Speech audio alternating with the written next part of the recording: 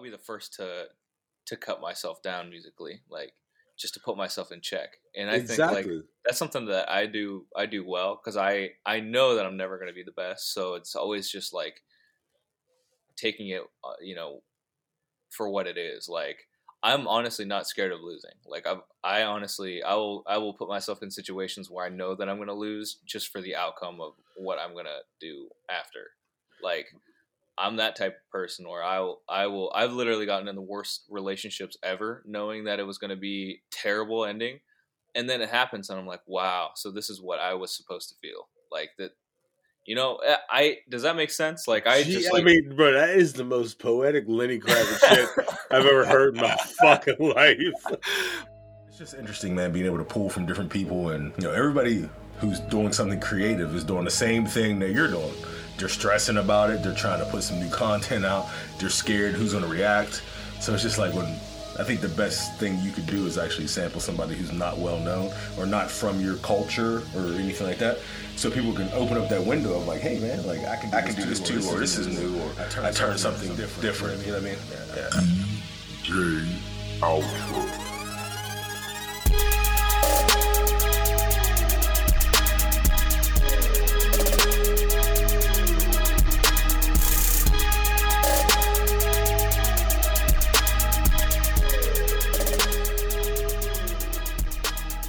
Dude, I remember, I forget where you were.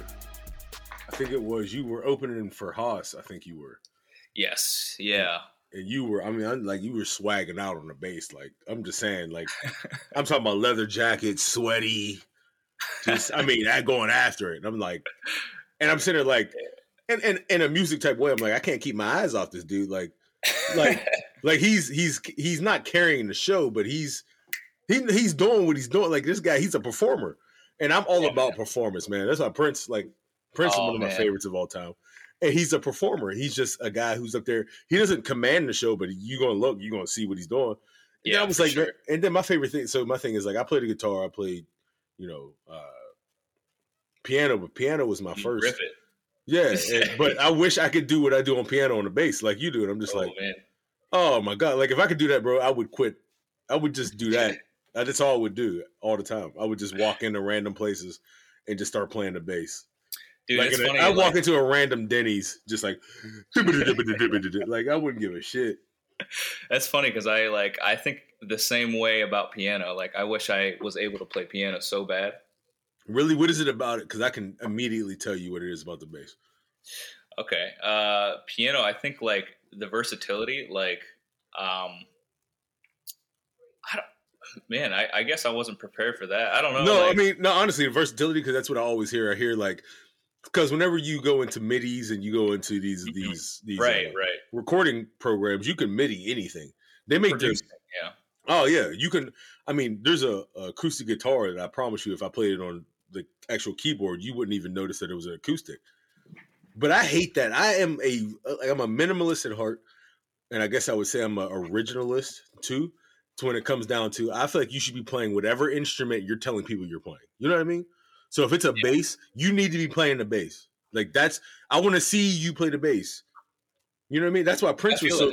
You know what I'm saying? Like, and when I seen you playing the bass, like you see somebody play the bass and they're on time and they're with a band, so you know that they practice.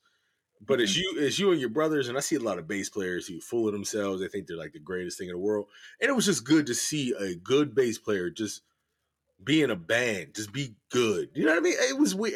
It's hard to explain. Like, but it's like when you see a pocket drummer. I guess that's the best way I could explain it. Right. Like, I don't need to see all the flashy. You know what I'm saying?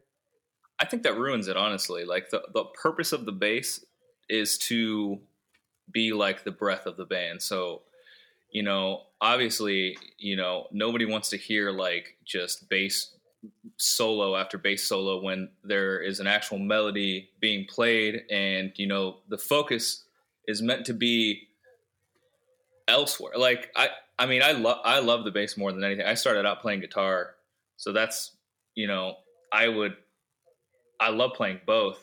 But so that was one of my questions. Did you start playing the bass, or you started playing something else?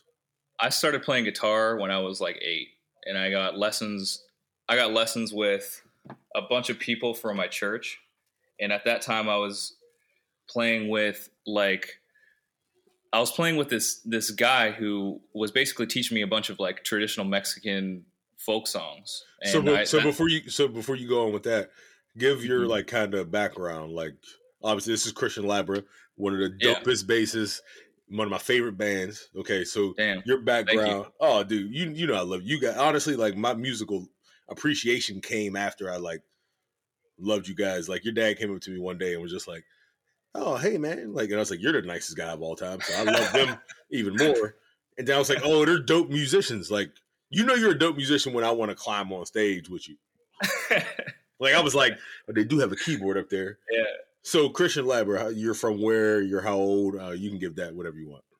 Yeah, I'm from Youngstown. I'm 25. Yeah, it's about it. So, I started playing guitar when I was younger, like when I was like 8 years old. I got some lessons, and learned like the traditional like standards for like Mexican folk music and like traditional Mexican songs. And like, wow. So I was learning like Círculo de Sol, which is basically just like, I mean, it's like classic, just classic songs, like easy chord progressions. And that's where I learned. But I actually didn't enjoy it. I did not like guitar. Like it wasn't something that I played and I was like, oh, I'm going to do this for the rest of my life. Like, yeah, I do not see you as a, like Adrian. Like I love all you guys equally. Like, and for anybody who doesn't know, Adrian, David, Christian, they're all a band together. Mexican. Well, you guys are Mexican, and what else? So my mom is like 50% Slovenian. Like my great grandma is like straight off the boat from Slovenia. Okay. And then my grandpa he's actually not sure of what his origin is, but I think he's English and German. So there's like definitely like a variety. Yeah, but you're Mexican. Mm-hmm. I guess I would say like the energy. Like I feel that a lot when I'm around you guys. Like, thanks. It doesn't feel like it feels like what you feel like Mexico would feel like. And I say that to say like there's just this wholesome like we're not here to make noise. We're just here to just, you know, to have some fun. Like that's how I feel every time I'm around every one of you. But you guys are brothers and you're all very talented. Thank you. But Adrian kind of seems like for what I understand in my head, Mexican folk to be. He seems, I mean, he has that down. Like he's like the Neil Young of Mexico. Like he's amazing at that thing. But you, sir, you were like the outlier in the group. Like that's what I would say. Like, well, I think it was like something where I was just so young, and I've always been sort of like rebellious, I guess, and like I don't do well with authority. So like I think that was sort of the thing. It was like I did not want to be told what to do, and it was my dad. You know, I mean, he kind of put the guitar in our hands to just to like pick it up because just to go back a little bit, my grandpa was a touring musician in Mexico with his brother. Wow. So, I mean, my grandpa was just an all around like iconic guy. He was just super good looking. Like he was successful. He was traveling. He was a traveling engineer. Like really, wow. And he had this really good folk band with his brother who played violin, and they would play Mexican folk songs, and his friend. So they would do that. And he was just a showman. Like he was just, from what I understand, I have seen him. I've seen him actually sing. Even he just passed away last year, but even in his older years, you would play a song and he would sing along with such gusto and passion. It was just magnifying. You could see how much he was feeling the music. And like, honestly, man, like the way you describe your grandfather is kind of like, I think the first time I saw you play the bass, I'm like, he's not going after it. I've seen bass players go after it, bro. It's just like, bro, do you have to? You're hitting chords. Oh, you're playing the bass and you're hitting chords. Like that's so unnecessary. Yeah, yeah. Christian, is there anything more unnecessary than a bass player hitting chords? I mean, I will say some of my favorite bassists, like Thundercat, play chords. I love Thundercat. I love Thundercat, but I'm talking about. I mean, in a band.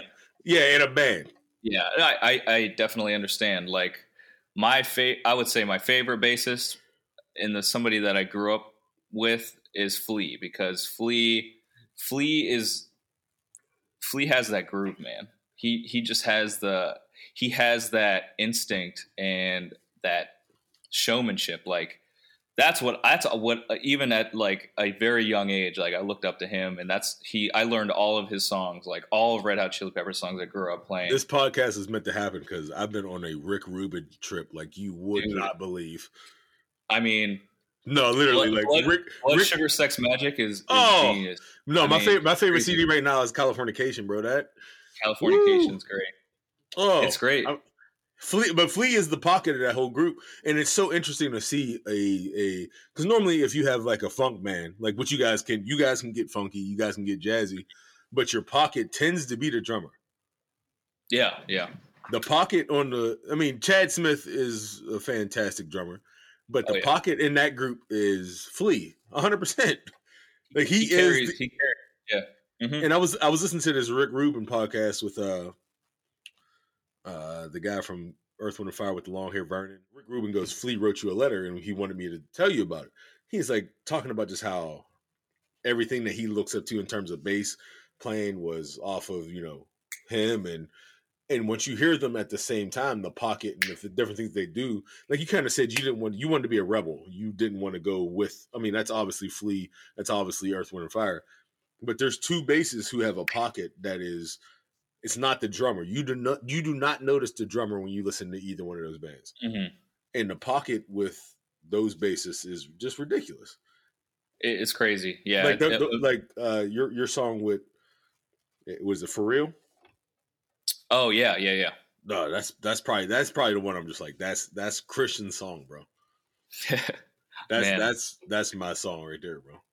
That was like the first song where I was like, I'm gonna completely just overplay and write something that is like carries the song, which so it makes 100% sense the way I'm seeing it. Like, yeah.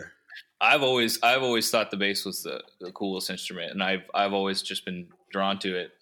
But it's funny, I used to play with Adrian. Adrian used to be he used to play at these Mexican restaurants, and he would play like a variety of stuff. Like he would play anything from Mexican polkas to like Stairway to Heaven. Like he would play everything. And Adrian is super talented. Talented. Oh yeah. I mean, yeah, he's I've always looked up to him, even at a really young age. Yeah. Like his playing, and and I give him a lot of credit for like even like my interest in music, because he kind of just like he was like a big influence and would take me everywhere. He would be like, "Yo, come play with me," like just do like. And I think that Alec Beck in that is like really special, because how many guys want to carry along their little brother, who especially is like 4 years younger, like a good big, like he's always been like a good big brother.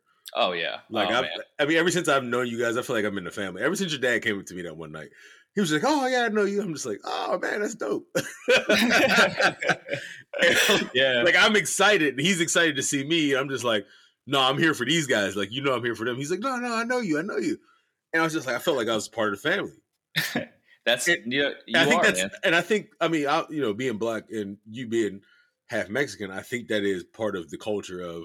I just know anytime, like I've been to 1,000 Italian family functions, and it just the hospitality you get when you walk into either Italian, Mexican, black. Oh, honey, eat what you want. I just kind of had that feeling. You know what I mean? It's beautiful. Yeah, absolutely, man. Yeah, I think that's the only way to be. I believe that too, and I think that's where music, if you're really doing it the right way. I've seen a lot of people who are musical. My background was obviously church, so I was. Yeah, I was playing. Oh, dude, I could tell. You didn't even have to say anything. I could tell just by the way you play. It's crazy, man. I envy it so much. I want you to know that, dude. But you have to understand. Like so my grandfather was a pastor, And my grandmother was a national like evangelist, so I would have to play. I never went on road to play with her, but I would play, and she had all these critiques for me. But it was more like grandma-ish. Like she didn't have any words to say it. She just knew like that ain't it. That ain't it, kid. You know what I mean? Like, you need that. You need that. That humbles you, right? Oh, dude, is there anything more humbling than being like told, no, sir, that is not what it is. And I love that feeling too, though, because you can have that feeling, and then somebody can also give you that face, like the Mr. Yuck face, like, oh, this guy's killing it. Yeah. You know, it's a contrast in a world that only we live in. But I learned in church, so I was playing in front of 300 people and didn't know what I was doing. To be honest with you, dude, that is so crazy, man. That's how I started too, and I like getting back to like how like music stuff started. I didn't like playing guitar at first, and then I remember like distinctly, like I woke up one day, it was on like a Sunday, and I was like, hey, I want to play guitar at church. Like I'm just gonna bring my guitar. It's been sitting there for like, I never played the thing. I was like, I really want to learn guitar. So there was a church band. It was a very small. We actually played at St. Brendan's in Youngstown on the west side, and it was a very small Spanish mass. So we'd have like 20, 30 people like a service. So there would be a leader of the group, and there would be a couple guys playing guitars, like, whoever showed up would play. So I just brought my guitar, and I kind of like relearned the guitar watching like this guy play with his hands, and I would kind of just follow along. And, that's how I picked it up again. And ever since then, like it's crazy that you said that, because that just immediately brought me back. Like that's you know what I love about church musicians? It becomes more of a community of, you know how you can, okay, so let's say if you have a paid gig, like I DJ, obviously we know each other from that, really. I was a DJ, you guys were in a band. But if you're a band, you guys play St. Patrick's Day, you get a stipend, whatever, you get a fee, or you don't get paid at all, whatever it is. But no other musicians are coming on stage with you. It's your time. Right. In church, like you said, it's everybody. If you know how to play, come on up here. Let's do it all together. You know what I'm saying? And sometimes it becomes the glory in which, like, because church is a community, you know what I'm saying? These people at the bar I may never see again. Right. That's always fascinated me, man, because like just playing gospel, I feel like it's a certain like, it's not even music at that point. It's just straight up feeling. Like it's straight up like an extension of who you are. Like, and I know just from jam night and stuff, I know a few gospel musicians. Obviously you, like the way that you play, I'm like, holy shit. Like it's crazy, man. It's inspiring, because every time I see it, I'm like, this is awesome. Like this is the reason why I love music. Like, and that's why I want to make a record with you, because like I've never had training. I've never had a lesson, anything like that. So everything I've ever learned has just been me learning. Insane to me. Yeah. And you have, like, whenever I listen to a bass player and a drummer, I'm listening to Pocket mostly. Like how, like, cause I was listening to a podcast, and the Earth, Wind and Fire podcast. And he's like, people always thought we had a click track or a metronome. He's like, we never had one. The Pocket was so crazy. Jeez, they didn't need a metronome. That doesn't make sense to me. I need something. That doesn't make sense. No. It's hard to keep that timing. Like, so, and you have that, because I honestly, I ain't gonna lie to you, bro. I went back and studied you, because who am I to talk to you? And I was like, you have that live version of For Real, and you hit that, you know what I'm saying? You let about 16 bars, you let the slow part ride out, and then you come in with the you know what I'm saying? Mm-hmm, yeah. And I was like, I want to see if he hits this the same as he does in the live version as he does in the actual recorded version, studio version. And I wasn't expecting it to be perfect, but you're a bass player. I mean, you get it. Like, I could tell you know what you're doing. I try, man. I mean, you do more than try. You do better than just try, brother. I mean, I know 10 bassists that are better. And that's the thing. Like, I don't see myself as like an insane an insane player. I genuinely love it. And like, I couldn't imagine not doing it, you know? When I met you guys, I was like, who's the bassist? And then me and you were like, oh shit, we like something about each other. And then y'all invited me to that. So on my wall, I have your flyer for the 420 show. Yeah. Like it's in like a frame. I do. I'll send you a picture. I swear, I'll send you a picture. I'll send you a picture right now. It hangs on my wall next to my Thriller 25th anniversary and my limited series Purple Rain vinyls. Oh man, kidding me? That is wow, bro. I'm gonna send you this right now because music is about a feel, man. I don't think it's about like what anybody can do. Like if you practice hard enough, you can do whatever you want to do. It's more about a feel. I 100% agree. And like there are bases that I absolutely love because they're players, and then there are bases that I absolutely love for being just in the groove, like groove players and player players, you know? So explain that. So let's start with groove players. Like who do you consider a groove player, or what do you consider being in the groove? So Pino Palladino, like yes. Flea, I would say John Paul Jones. Mm-hmm. You know, just off the top of my head, like those are guys that I have looked up to since I was little that are just straight groove, man. Like just the epitome of being in it, you know? And then like players like Victor Wooten, Jocko. No, Jocko, Jesus Christ. I mean, that's like, he is the player, like, you know, just insanely good at playing his instrument. And, you know, both are, you know, equally as impressive to me, you know? And there's a lot of gospel basses, like, oh, I bet, that I love, but they're all so over the top, man. Like whenever, like, we can have a whole episode about Maurice Fitzgerald. Yeah. The dude's he's ridiculous and shreds, man. And so you know who he is. Oh yeah. So I just think, like you said, like that pocket quality, I think it's humbling. Mm-hmm.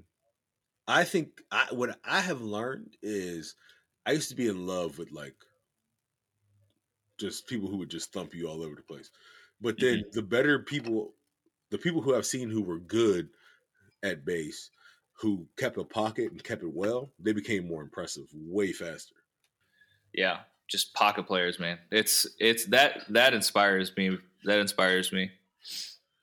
So when you guys are making albums, and this is one thing that wasn't given to you in terms of topics. When you guys are making albums and you guys are sitting back like thinking, okay, it's 4 people, or maybe even more than that. I mean, you guys play with a lot of people, but there's a lot of people who have an opinion on what needs to be done and what they need to hear as well, because music is very selfish at times too. Mm-hmm. People want to, like, nobody wants to be in a band and not get their proverbial jollies off too. So how do you guys all get what you want incorporated in a song? Like it always seems to work out. Like I have my favorite songs. I'm gonna save that for the end. But like, I never thought there'd be a local group. I'd be like, I got my favorite songs, bro. I hope they play this song. Like I would literally walk up on y'all and be like, y'all better play this shit. Dang, dude, that makes me happy. Oh, dude, I mean, it shouldn't make you happy. It should honestly be expected. But how do you guys all get together and say, like, okay, this is what we're going to do? Like, how do you create? Because me being a producer, it's only one person, and sometimes it becomes rough. Yeah. So our process is sort of very, very unselfish. Like we bounce ideas off. Like it's so encouraged when we're in the studio to be like, you know, hey, I have this idea, you know, let's roll with it. And then like, hey, do you have any idea for this part? It's very it's very team based, which I think is really cool. I've actually never had experience with any other band really, like a full band, to where I could say like, the keyboard player is being, a prick because he's just like, he's sticking to his idea and he's not, given, like, I've never had that experience. So I can attest to that. In our setting, it's really like one of us will have an idea and we'll just try to build off of it. We have incorporated this thing. It's where it's called a yes and basically a yes and it's so like that's some real psychology type stuff right there, bro. Like that's psychology if I ever heard. Like, well, it wasn't a thing until like a couple months ago. We kind of wanted to get better at our stage presence, so we've had some people try to help us out in terms of like, just, I mean, it hasn't been a major thing, but it's helped us a lot, where it's been like, all right, it's just some things to take away and kind of like keep in the back of your head whenever we're on stage, right? So like certain do's and don'ts. That's really all that we're trying to do to get better.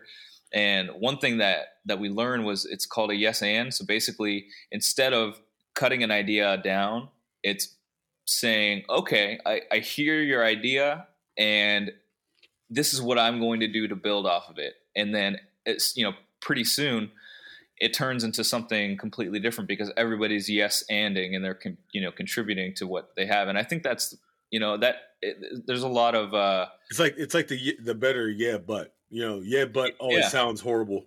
Mm-hmm, exactly. Yeah, but sounds like, I tell everybody who ever gets into an argument with me. So I have a minor in philosophy and it means nothing. Okay. It means nothing.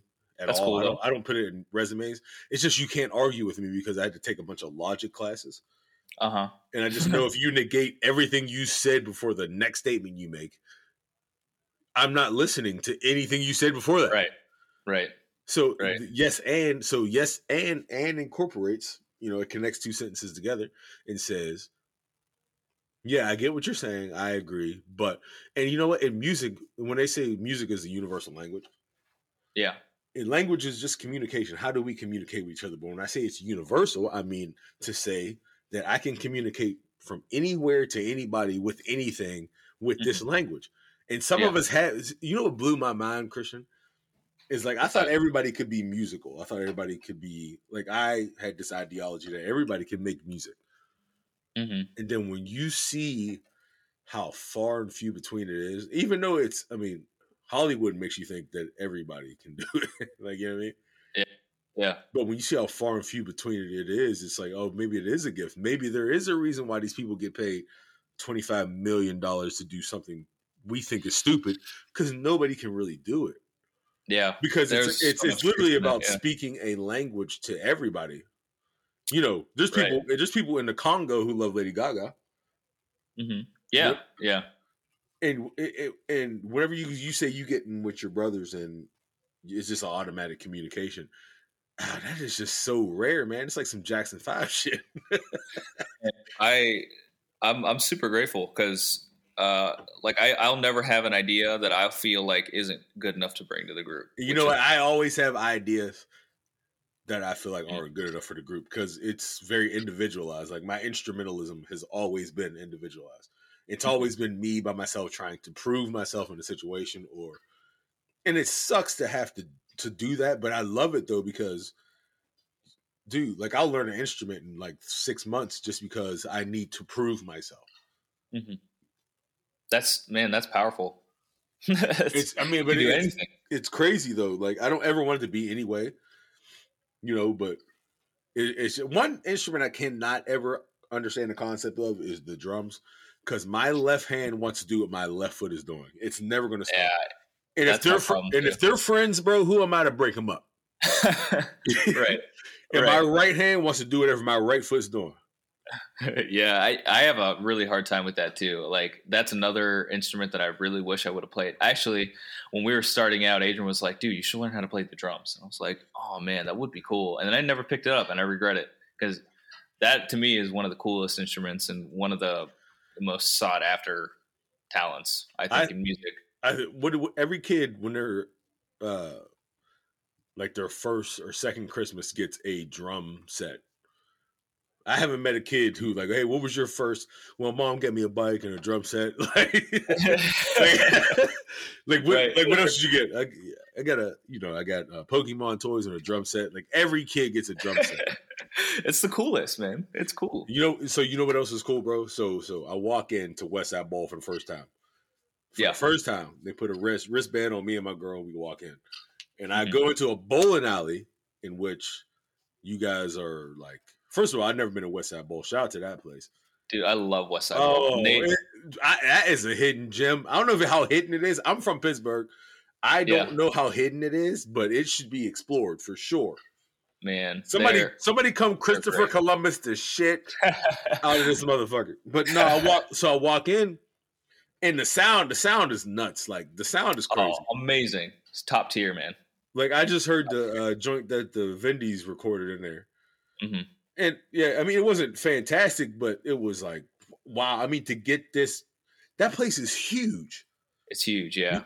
How are you capturing sound in a place that huge? I mean, it's rare to have a venue that has that great of sound. I think, exactly, especially a local place. Like, it's such a venue treat. Yeah, no, it is a venue. It is a venue. Yeah. So you guys asked me to do your album release, and you have no clue. Like I'm looking at the flyer right now, and my name is real small in the corner.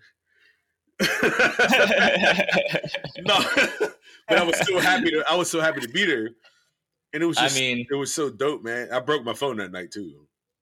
Did you really? I shattered. I came up to videotape you doing the for real like little bass. Because that's I just like the bass, I like the groove, and I was hammered, and I just flung my phone in the air. I wasn't being a fanboy or nothing. I just flung my phone in the air on some drunk shit, and it fell like face first, and I was like, I knew it was done. I knew it was over. I think Billy Hart was standing next to me and was like, "Hey man, your phone's broke." I was like, "I know."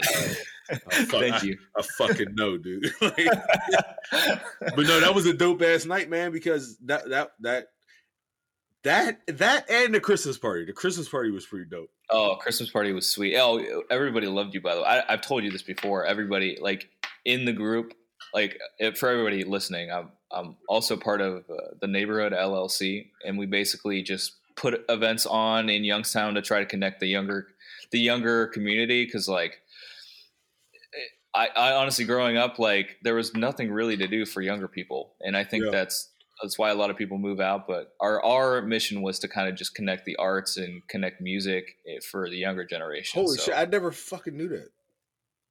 Yeah. What? Yeah, that's what I didn't know that's what that was. Yeah, no, that's what we do. The whole purpose of that was to just connect like the Youngstown, Cleveland, Pittsburgh scene and try to just do cool stuff. Like, we have the block party every year, which kind of bummed out we didn't do this year, obviously from COVID. But that is like it's kind of our feature event where we just have a bunch of artists, musicians, rappers, pretty much everything. But getting back to why we're talking about it, everybody loved you at the Christmas party. It was crazy. Crazy. Everybody had a great time. Bro, I you know what? Like, I didn't. So when I DJ'd, it was honestly for extra money. Like, I'm not gonna lie. Oh, a lot of musicianship kind of comes that way. I feel for me it has like a lot of love for it. Practicing. But the reason why you go do it is either for fame or glory or money. We gotta eat, yeah, for sure. Yeah, we're all a bunch of narcissistic assholes, but we will never disrespect this one thing. So I'm DJing, and everybody's like, "Bro, like you're really good at this." I'm like, "I guess whatever you say, as long as you think I'm good, I get paid. I don't care." And honestly, bro, that was the first 4 years of me doing it. Really? Bro, I promise you not. It was me saying, everybody being like, "Oh man, you're fucking amazing." I'm like, "Dope, man!" Like that means you're gonna tell somebody I'm good, and then that means I'm gonna get booked again. That's how I kind of. It's like being an actor. Yeah, kind of, because I'm a musician. I'm a musician. Like I play boards, and I struggled trying to learn how the Stevie Wonder was playing. DJing, sir, this is, I don't mean to disrespect like what Tiesto does, but it's very like, if you can walk, you can run kind of shit. Yeah. Not everybody can play the guitar. Not everybody can play it's just not everybody thing. Anybody can DJ. I promise you that. If they just put the time in, and you have to have a rhythm and skill, but anybody can practice it long enough. It's just how long is it going to take you to get there? And that's what I'm saying. Like, I feel like learning or knowing the keyboard and piano helps with that too. Oh, dude, that was the biggest. That was the way I segued straight into DJing, because I just knew all the other stuff, like beat matching. You call it beat matching? Yeah, I do it in my head. Exactly. Every song I hear, I try to figure out what key it's in, like on the radio, like by myself. What is the beats per minute? I do that all the time. That's so nuts. You have a machine that tells me? I'm getting drunk and I'm about to play music. That's how I felt, and that's honestly how it happened. It was just like so second nature to me. That's so cool. Like one of the best compliments, because here's the thing: the podcast I've had for like the last 4 times, Dan Martini has somehow gotten shouted out. And I feel that dude. But I gotta shout him out because I want to keep with the motif. So at the end of the day, Dan Martini, one thing he fucking told me, he was like, "No, somebody had asked him like, oh, you mean Dallas a DJ?" And he was like, Dallas is a musician first. And I was like, I did like the Tiger Woods fist pump, like yeah. Because honestly, that's what it is. I respect DJs, but the way I came into it, it was just like, okay, this is what musicians do in their off time. Honestly.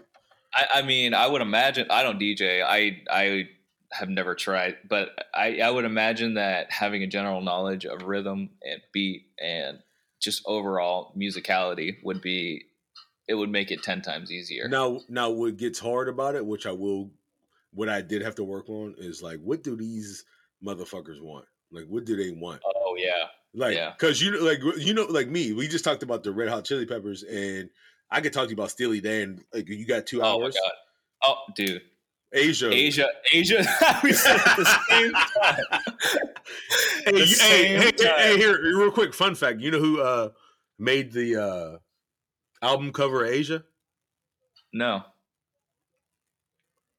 Phil Hartman. Who's that? You don't know who Phil Hartman is? You never watched fucking... You're too young. You ever watched... Dude, Phil Hartman, bro. You don't know who Phil Hartman is? Let me look him up real quick. Look him up. So Phil Hartman was... Oh, like, I can't even remember, like, movies he was in. But yeah, most people who are listening to this are going to know who Phil Hartman is. Like, oh, that's awesome. Saturday Night Live? Yes, he's mostly Saturday Night Live. But he died tragically. Like, his wife killed him, or something crazy happened. He was on Saturday Night Live with, like, Chris Farley, like, around those times. Yeah. So anyways, yeah, he did that album cover. But I could talk to you about... So I just can't go... I knew what being a DJ was whenever I was like, oh, you can't go play your favorite song. Okay, all right. So I got to play with these motherfuckers. Okay, so what do these motherfuckers want to hear? I will say, in the set, you played a couple, like, country tunes, and people went nuts. And that's not my thing at all. So here's my thing. I grew up... So, what most people don't know is that rhythm and blues, country, rock and roll was all, and country were all developed off of one thing.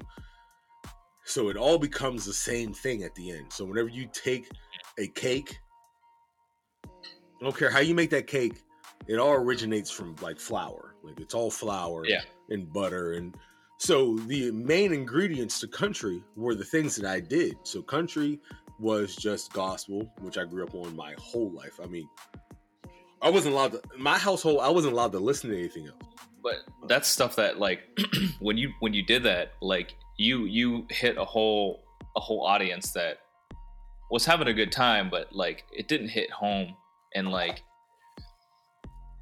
I don't know, I just thought it was dope because it was like out of the blue, and I'm sitting here, I'm like, what? And then people are going crazy, man. Yeah, I think that's what the out of the blue thing. People think that it's out of the blue, and it's not out of the blue for me. It all makes sense once you hear it. Mm-hmm. And I can see why if I play like Travis Tritt, people are like, what in the hell is happening? But it all comes back to Mahalia Jackson, or it all comes back to the Earth, Wind, and Fire to me, because it's all the same thing if you really look at it. Through my perception, you know what I mean? For sure, yeah. But a listener, it was out of left field because I mean, obviously, you're playing like hip hop and rap and you know. And that's one of my favorite things to do. Like, how do you knock somebody's head off with music? It's just like, oh, play System of a Down randomly and mix that shit in. Dude, you get me on the aux cord, and that is my that is my one goal. Like anytime that I have the aux, it's just I go through my liked songs for the gusto. Dude, I go for literally shock value, and I'll go for it's all like because I love it all. I seriously love it all. Like I grew up listening to mariachi music, and I love rap, and I love hip hop, and I love like death metal. Like I have such a love for a lot of genres that I will go from just complete 180s, like, and you either like it or like you're gonna like the fact that I like it, you know. You're either gonna like it or I tell you like it. Pick one, because I'm having a good time either way. So take me back to your childhood, right? So like one of the interesting questions I hear all the time is, so like you meet an interesting like artist, and you're like, yo, like what were your parents listening to? Like what was in the house, like around you, like when you're running through the house, you and your brothers playing, like what do you remember hearing? Man, okay, I'll tell you this one specific story because it kind of just, I would say I tell people this all the time. It kind of shaped the way that I listen to music and like music. Is all right, I'm 8 years old. It's me, David, Adrian, and I think Victor had just been born. Victor's a little baby. Antonio, my youngest brother, hasn't been born yet. So we're all in a car driving down to Mexico to visit my grandparents, and we're driving the whole way. So it's a 3-day trip. And my dad, I remember, pulls off somewhere and just stops at a Walmart and gets like 3 or 4 CDs, and that's what we listened to the whole time. And what he had a CCR's Greatest Hits. Oh, that's a good one. He had Los Lonely Boys' Sacred album.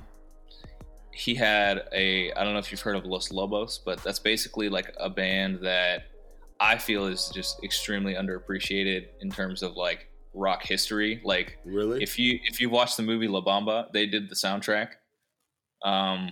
and like the new version of La Bamba that you hear on the radio, that's their version. But like, I mean, my dad is like a super fan. Like I've seen them across the country like 5 or 6 times. Dad is dope because he's a super fan. I've seen him like a groupie at your concerts. Like you're all his kids. Yeah. Like he sits there, bro. Like he was like handing out tickets, like enjoy the show. Like you're gonna like these guys. I know him. I'm like this. Like he's really a fan of his own kids. And I was sitting there, I was getting a beer, and I was like, I think I was going through some like depressing shit, but I was just like, I still have that picture. I think I'm gonna post it when I post this. But I was like, man, these dudes, like their dad is dope because he's really a fan of something he really created with his own balls. That's what I'm thinking in my head. But it's so dope, like as in terms of like, wow, like what you're explaining, like his musical influence in terms of what you were listening to in the house. I could see it being that sincere. Yeah. Yeah, no, I mean, yeah, my dad really just put the music in our hands. And actually, I remember in the summertime, we would like, he had a lot of friends, so we would go to these parties, and he would bring us all along, and then we were the entertainment for the party. Like, wow. And I'm like 9, 10 years old. Like, I don't even know how to really play guitar. So I'm just standing. Or say no. You don't know how to say no. Yeah. No, literally no choice. And it was, he would like tell us to learn these songs. And I remember this one time do you remember like the Nickelodeon Kids Choice Awards? The 1 year that Jack Black hosted it. I didn't watch them religiously, so you have to understand. I was from the hood, man. I ain't had cable.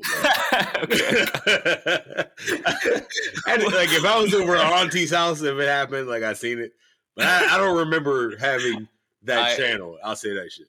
Well, growing up, we weren't really allowed to watch TV very often, but it just happened to be that we saw this, like, Jack Black hosted the Kids Choice Awards, and he did this thing, like Jack Black being Jack Black, where he's doing this acapella promotion for the Kids Choice Awards, where he does the acapella bass line, and then he does the acapella melody, and then he does the acapella like verse. And it's the coolest thing. And my dad's like, "You guys have to learn this." Have you seen School of Rock before? Oh my God, yeah. I mean, God, yeah, it's one of my favorite. Jack Black just being Jack Black. Yeah. Like, he's super charismatic, and he does this thing. And my dad's like, "You guys got to learn this." So we all learned separate parts, and we practice and practice and practice and practice. And we would do this at parties for people, and it was like, I remember just being embarrassed at the time, because I was like, this is so dumb. But like looking back on it, it just is like the best memories, because that's where we learned it from. That's where we like got our interest in learning songs and being the very best that we can, like at harmonizing, like just being exactly on pitch, and like no, like you guys, I knew there had to be a story behind it. Because I was listening to Colder Weather, and you guys kind of revamped your Spotify, because it's not the same things. Like I get it, you cleaned it up and made it look better, but I can't find the songs as a fan, sir. And I'm looking for certain things. No, you just put certain things that I used to find, I can't find in the same spot. But like I'm listening to The Middle, and I'm just like, these guys were working on this in terms of that everybody's pitch being the same. Like, that's practice, dude. That's not something I've seen people in church do it immediately, and I don't understand that. But that's the only place I've ever seen it. I've seen people in terms of like open mic nights, they can do it, but it's a song everybody knows. You can't normally do that with like a song you're trying to create, and that's a whole nother process. And you guys, I could tell from listening to those songs, like that little climb up harmonization you do in the middle at the end of the song. Yeah, bro. It's like, you guys are a band. Like, I get it, and you can tell like what you're saying in terms of your childhood and how everything kind of came up and came about. It's just kind of amazing, man. Honestly. Jeez, thanks, man. No, I don't know why you keep thanking me, because I thought you knew this already. Well, it's like, I don't know. It's like you do something so long that it's kind of forget. I not even forget. It's just like, at this point, like, I'm just so happy that people listen and like people enjoy it. Like, that for me, like, performing live is my favorite thing ever. Like, I genuinely like don't think that I would be able to do anything else like long term. Like, I imagine like being older and performing on stage. Just guys, I've always just loved the idea of like making people feel good, and that's all music is, I think. That's all. Don't put it down, because here's my thing. I'm so happy you were flicking the lighter and I don't have to be the one doing it. Because I'm always the guy, like, in the podcast, like, Dallas, are you flicking the lighter? I love that noise. I love the ambiance in the background, though. Like I do. Like, people, it annoys some people. I'm just like, whenever you produce music and you're like, okay, where is this sound at? Where am I panning this sound to? I need and this is crazy. I'm looking at a 2 digital screen thinking 3D. And I'm like, okay, I want the hi-hats to sound like they're behind me. You know how hard, like sometimes that's hard. So when I'm listening to a podcast, I'm like, oh, there's that sound of his dog barking in the background. I know where it's at. You know what I mean? It's kind of weird. Like, and I love that sound. Yeah, it's fucked up, bro. It's so fucked up. Such a weirdo. All right. So one question I want to really ask you. So like writer's block. So I was listening to something. Like I said, I've been on a real Rick Rubin kick, and I once I started really producing and getting into it, and there's this thing about the success of yourself. Okay, because I don't care what anybody thinks when it comes to music. People hate Michael Jackson. How? I don't know, but I'm never going to try to impress people because people hate Michael Jackson. You get what I'm saying? Yeah. So I try to, if I don't hate it, and if I would share it with my friends or I would share it with people I love or like somebody I admire, then I think it's good. And then if they like it, it's good to me. Yeah. So sometimes you can get to that point where everybody likes the things that you do. Yeah. And you get this block that comes like, you forget how to,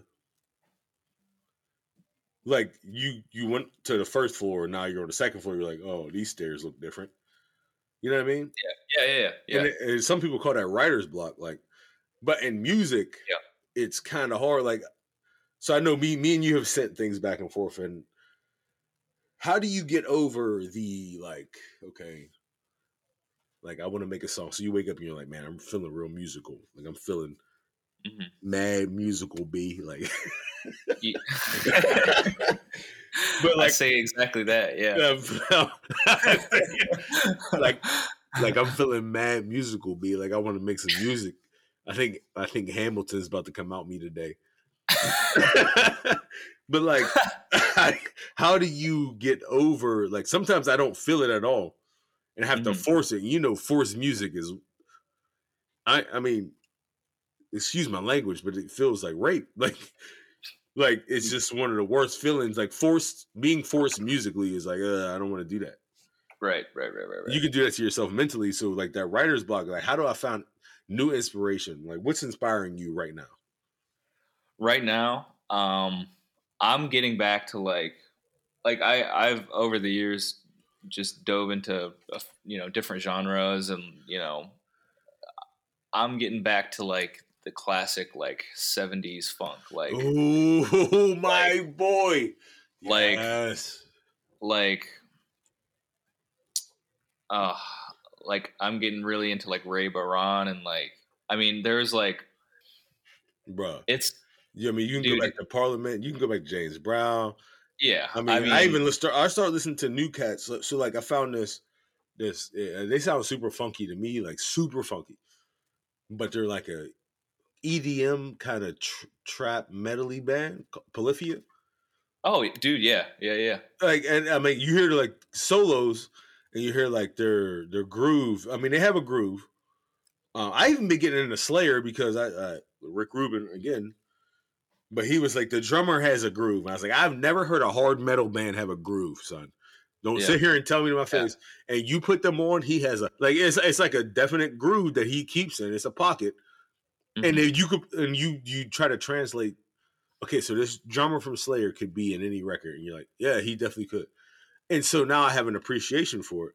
But dude, like funk, like that funky, like, oh man, what was I listening to the other day? And it was just like, I mean, D'Angelo is getting into some like, oh, dude, just some funky levels.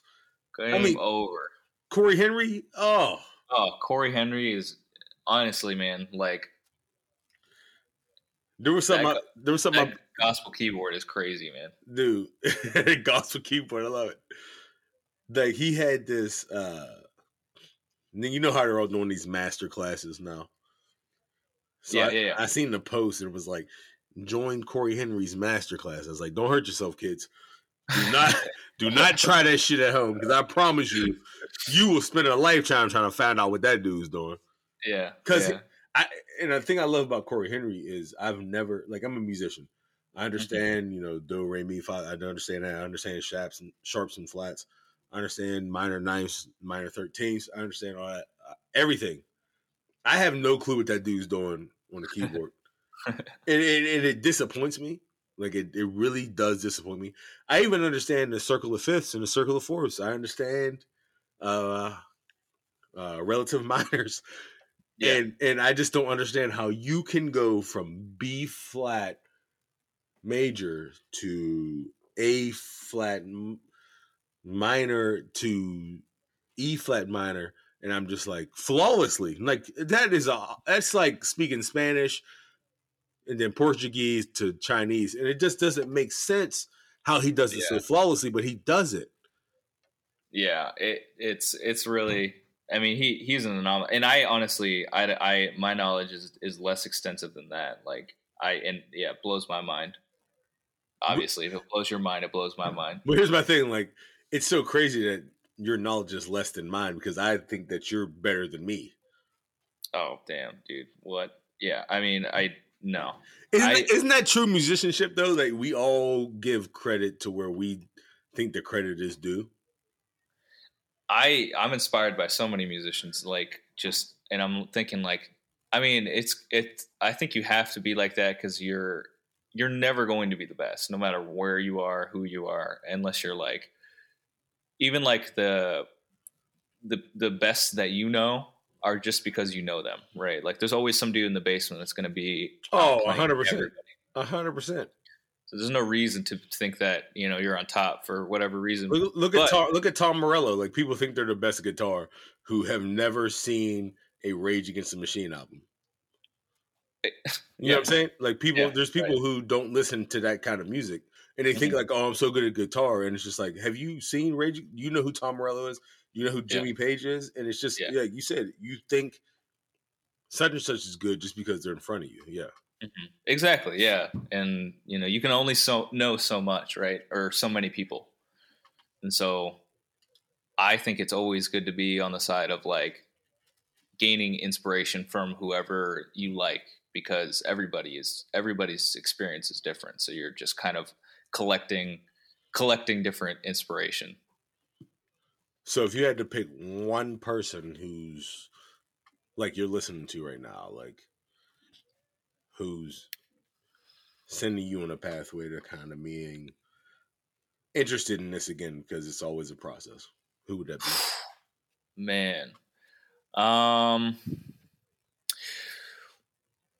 It's so crazy. I've been on a Steve Lacy kick for a little bit. Okay. Steve Lacy, he's just kind of like he's just a producer, and I don't know if you've heard any of his music. He's more of like a modern artist, but I've been really into like the from Compton, California. Okay.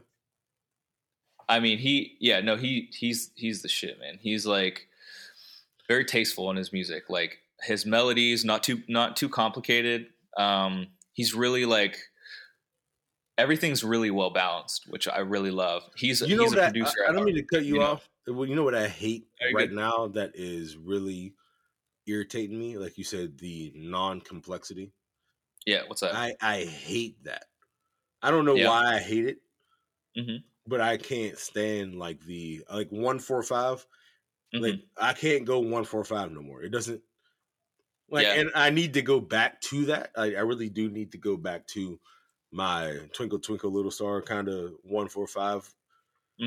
But I go in phases too. Like I sometimes like I need to listen to like every Jacko album ever to like.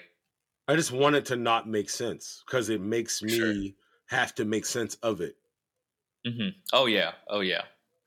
Yeah. I think I go through phases of that too. Like that's normal especially for a musician, Yeah. I think that's the language we speak in terms of just because it is all a lifestyle. It is. I think once you commit to being a musician, you commit to a way of life. I'm in the musicianship of you can't like, hey, you so you do this, so you better do it. Right. And I practice it and it's just in my blood. But you hear certain things, like sometimes I hear just like Stevie Wonder. I'm just like, what is going on? And it's and then sometimes I hear like the most rudimental shit. And I'm just like, how do you make that sound good? Like Coldplay blows my mind. Yeah, like I've been there too. Is there more of a rudimental band? Like okay, so you're playing literal kitty toys and you're blowing everybody away, and I'm blown away by it too. But how? Dude, it's and the reason why, like, I think like I've gotten back to the simplicity of everything is because like that's not easy. It's not easy to find something that's been done a million times and make it sound like you've heard it for the first time. That's literally the hardest thing to do about it. And that's what, dude, I respect that more than anything. And I grew up listening to like, or trying to aspire to be, you know, the best player and like, you know, just like, you know, trying to learn the most complex things. And like, that just blows my mind every time. Like the thing about Chris, oh God, I'm going to screw up his name. Chris Martin. The thing about Chris Martin is that he knows it too. Like he knows that he's not the most musically talented. And honestly, he kind of feels like I've seen him do interviews and like do jams with Jacob Collier. And Jacob Collier is, you know, talking about Jacob Collier for a second. Because that is music complexity to another level. An absolute genius. An absolute genius. And I think, like, I honestly, like, he is super inspiring because you can tell he's just a genuinely, like, he just wants to connect with people and wants to share the music experience to as many people as possible. DJ Outro. So right now we're going to play one of the Laver Brothers hits. I hope you like it.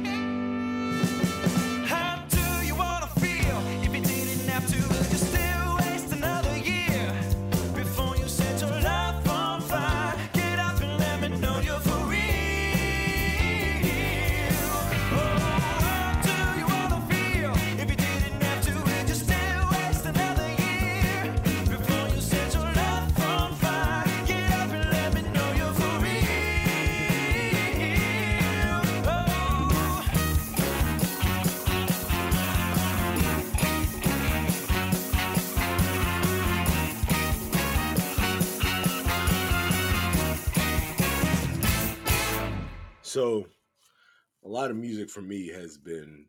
I mean, I think it's kind of been subconscious. I think it's taken music to make me understand that it's subconscious, but kind of solving through your issues, kind of like pain. When I say pain, I don't mean like depression or mental illness or anything like that. It's just like sometimes have you ever like woken up with a song and you're just like, why am I singing this song in my head all day long? And it's like a problem I have to solve. But sometimes that song will relate to something bigger. And that's what I've learned about producing. Like the bigger the problem, the more the issue has been with me producing.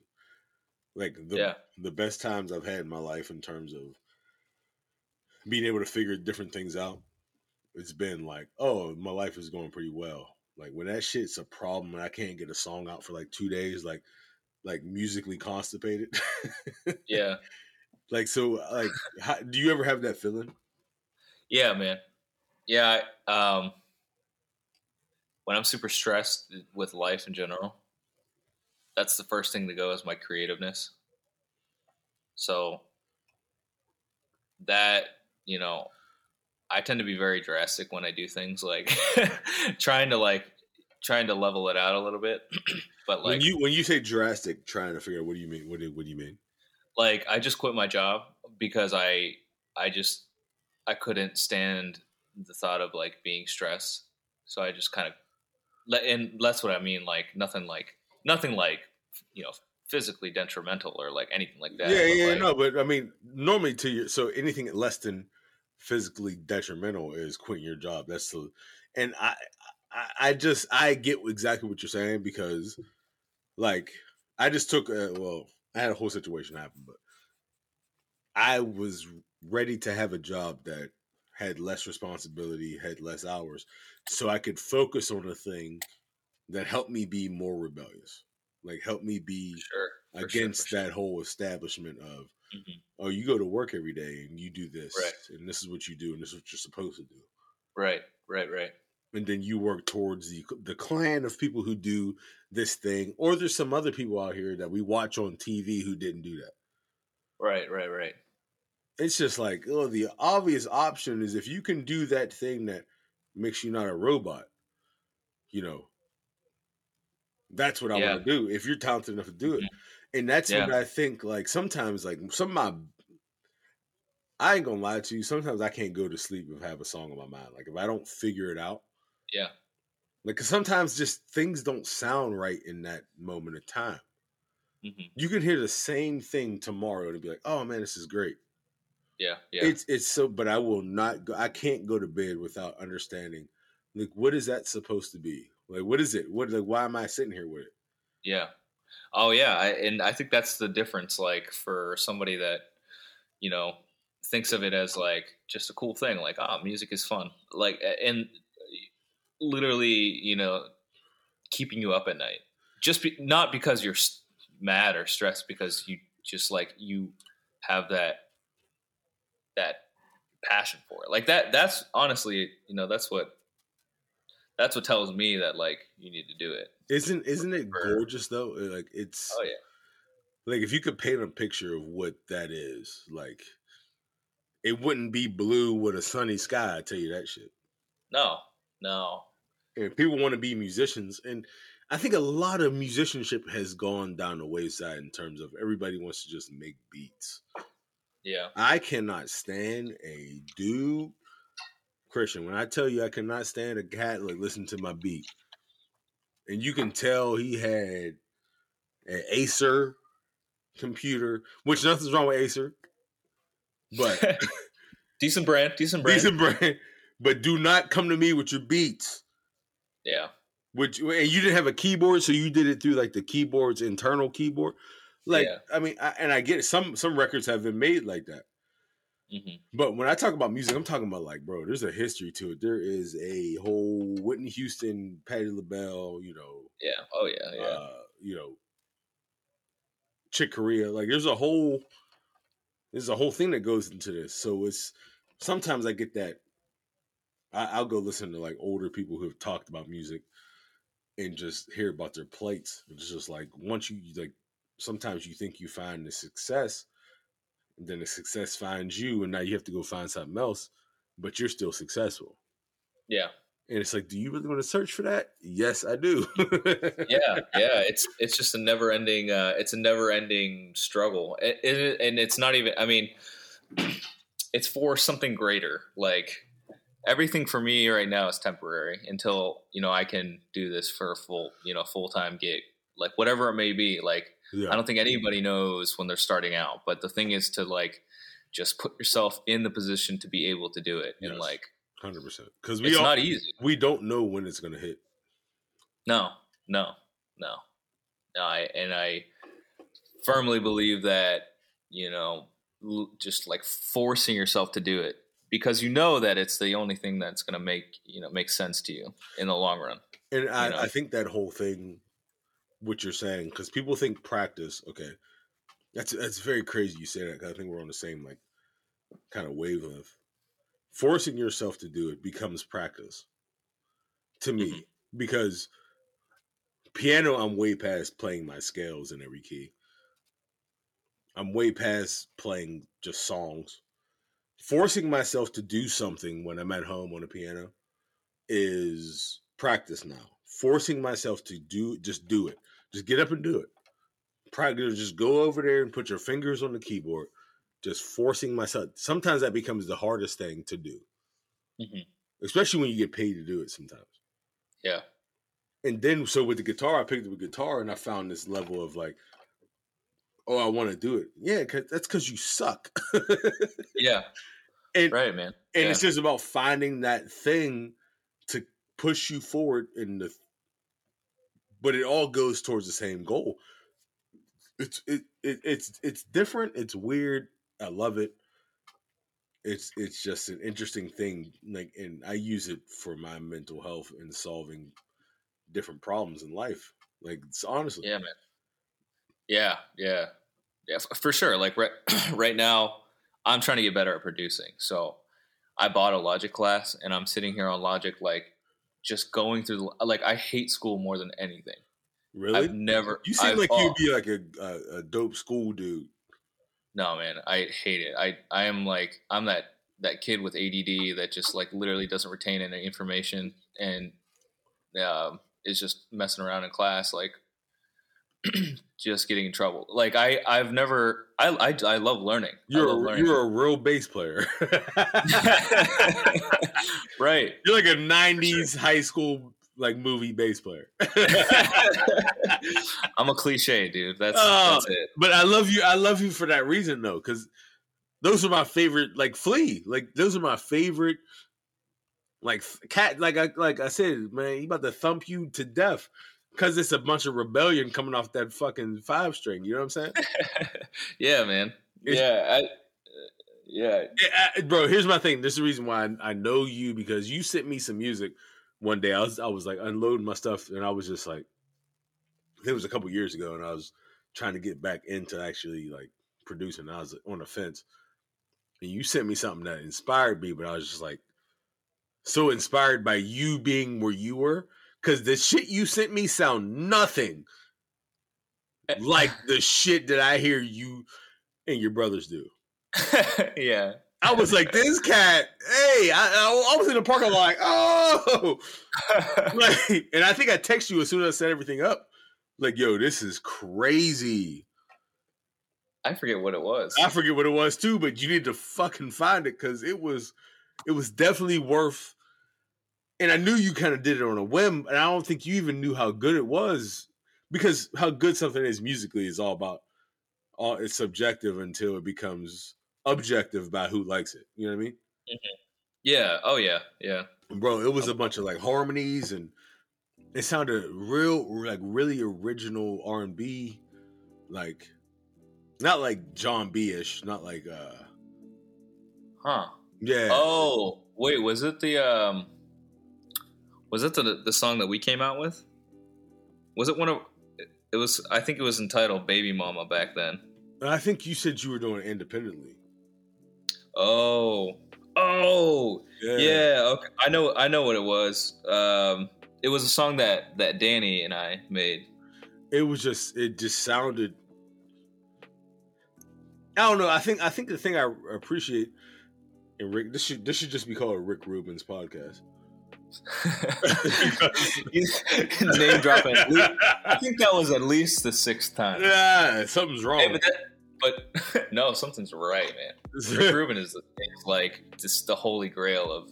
But people. Dope. So I talked to a dude last night. He's like, yeah, but Rick Rubin didn't produce that joint. I'm like, no, he didn't produce it. He's like, all they did was call him and say, hey, man, does this sound good? And I'm looking at him, I want to look at him and be like, isn't that the ultimate goal of being the best producer? For somebody to call you like, hey, is this good enough? Yeah. Yeah. Like, that's what they used to do to him. They used to call him and say, I'm trying not to scream in this my fucking microphone. Well, I want to be like, they used to call him. They used to call Rick Rubin and say, hey, is this good enough? He said Kanye when he came out with Yeezus, which is my favorite Kanye CD of all time. It's pretty insane. It's insanity. Rick Rubin pointed out, and I'm not going to say that man's name again on my podcast. I promise. Rick Rubin's. You might as well give royalties, dude. You might as well give some royalties for this. It's worth it. So he's like, we didn't notice that Yeezus didn't have drums. 90% of the music in Yeezus don't have drums. I'm like, oh my goodness. The dude came out with a rap CD that didn't have drums. I didn't even notice that, bro. You go back and listen to it, there's very little drums. All right, so if you had to go to any festival, we're not going to even say whatever festival it would be, get a festival in your head and say like, oh, okay, I'm here, whether it's, Burning Man, whether it's Coachella, whether it's Electric Forest. And if you could hear any band, maybe you're on some psychedelics, bro. Who knows? Whatever you want to do. But what band are you saying, like, this is the band I want to see? Whether it's past, it could be the Beatles, it could be... What band are you at this festival in your mind, in your place that you want to be? Who's the band that you're hearing? Or who's the artist you're hearing? Oh, man. Oh, that's such a hard question, Dallas. I would love to see Black Sabbath. Ooh, that's different. Could you imagine just the sheer Ozzy in his prime? Here's the thing. I just started to. You gotta understand. I am a kid. I'm from the hood. I might not sound like it, but I'm from like a neighborhood to where like that was never even an option. I didn't even know who Black Sabbath. I didn't know who Black Sabbath was until like after what was the Ozzy Osbourne show this cat had? What was it? Oh yeah, Meet the Osbourne. Yeah. I still didn't know who Black Sabbath was. I didn't know who Black Sabbath was until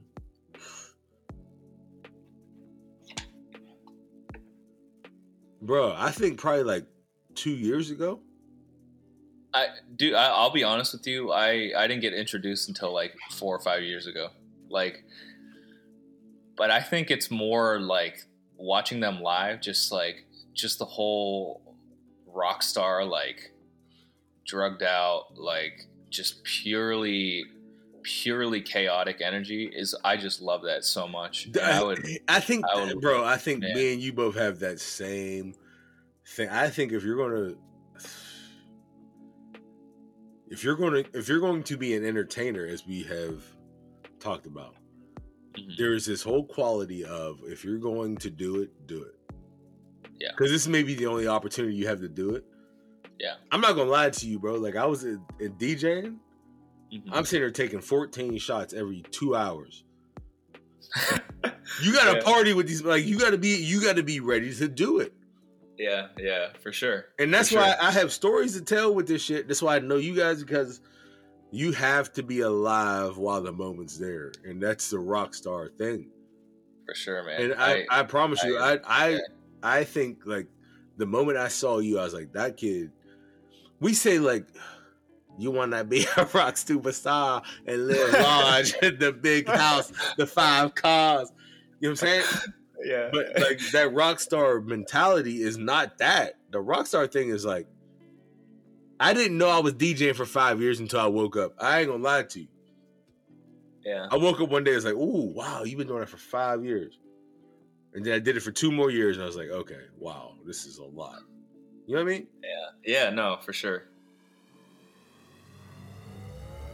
DJ out.